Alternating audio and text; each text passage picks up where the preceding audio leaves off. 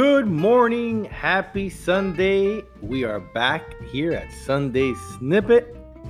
I am your host, Daniel Vasquez. Are you a doer or a thinker? Do you suffer from paralysis of analysis? Have you ever heard that before?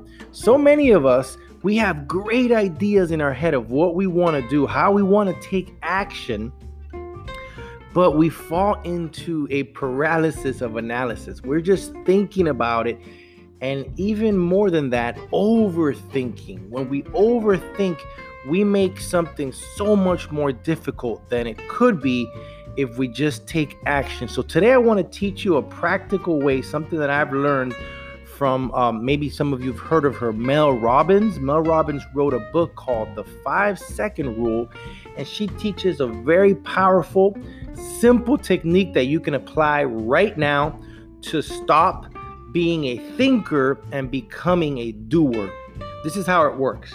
When you get that thought of taking action, when you get that good idea of what you know you want to do, usually what happens right after is you get an idea, a suggestion from your mind of why you shouldn't do it now, right? Why it's a better idea to wait. So what you do is, the moment the idea comes, you have a 5-second window. People have researched this kind of stuff. There's a 5-second window where there's still time for you to take action. So when you get the thought, you count backwards from 5.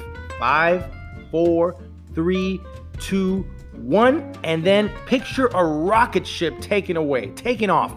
5, 4, 3, 2, 1, blast off. And in that moment, you pick up the phone, you go outside and go for the run, whatever it is that you're thinking of doing. 5, 4, 3, 2, 1, action. What that's going to do is, when your brain is focused on the counting, it's very powerful. When your brain is focused on counting from 5, 4, 3, 2, 1, it is not thinking of the reason why not to do it. So there's a practical tool that you can use right now, because guys, all the goodies, hear this, all the goodies in life come to those that learn how to take action now. Have a great Sunday.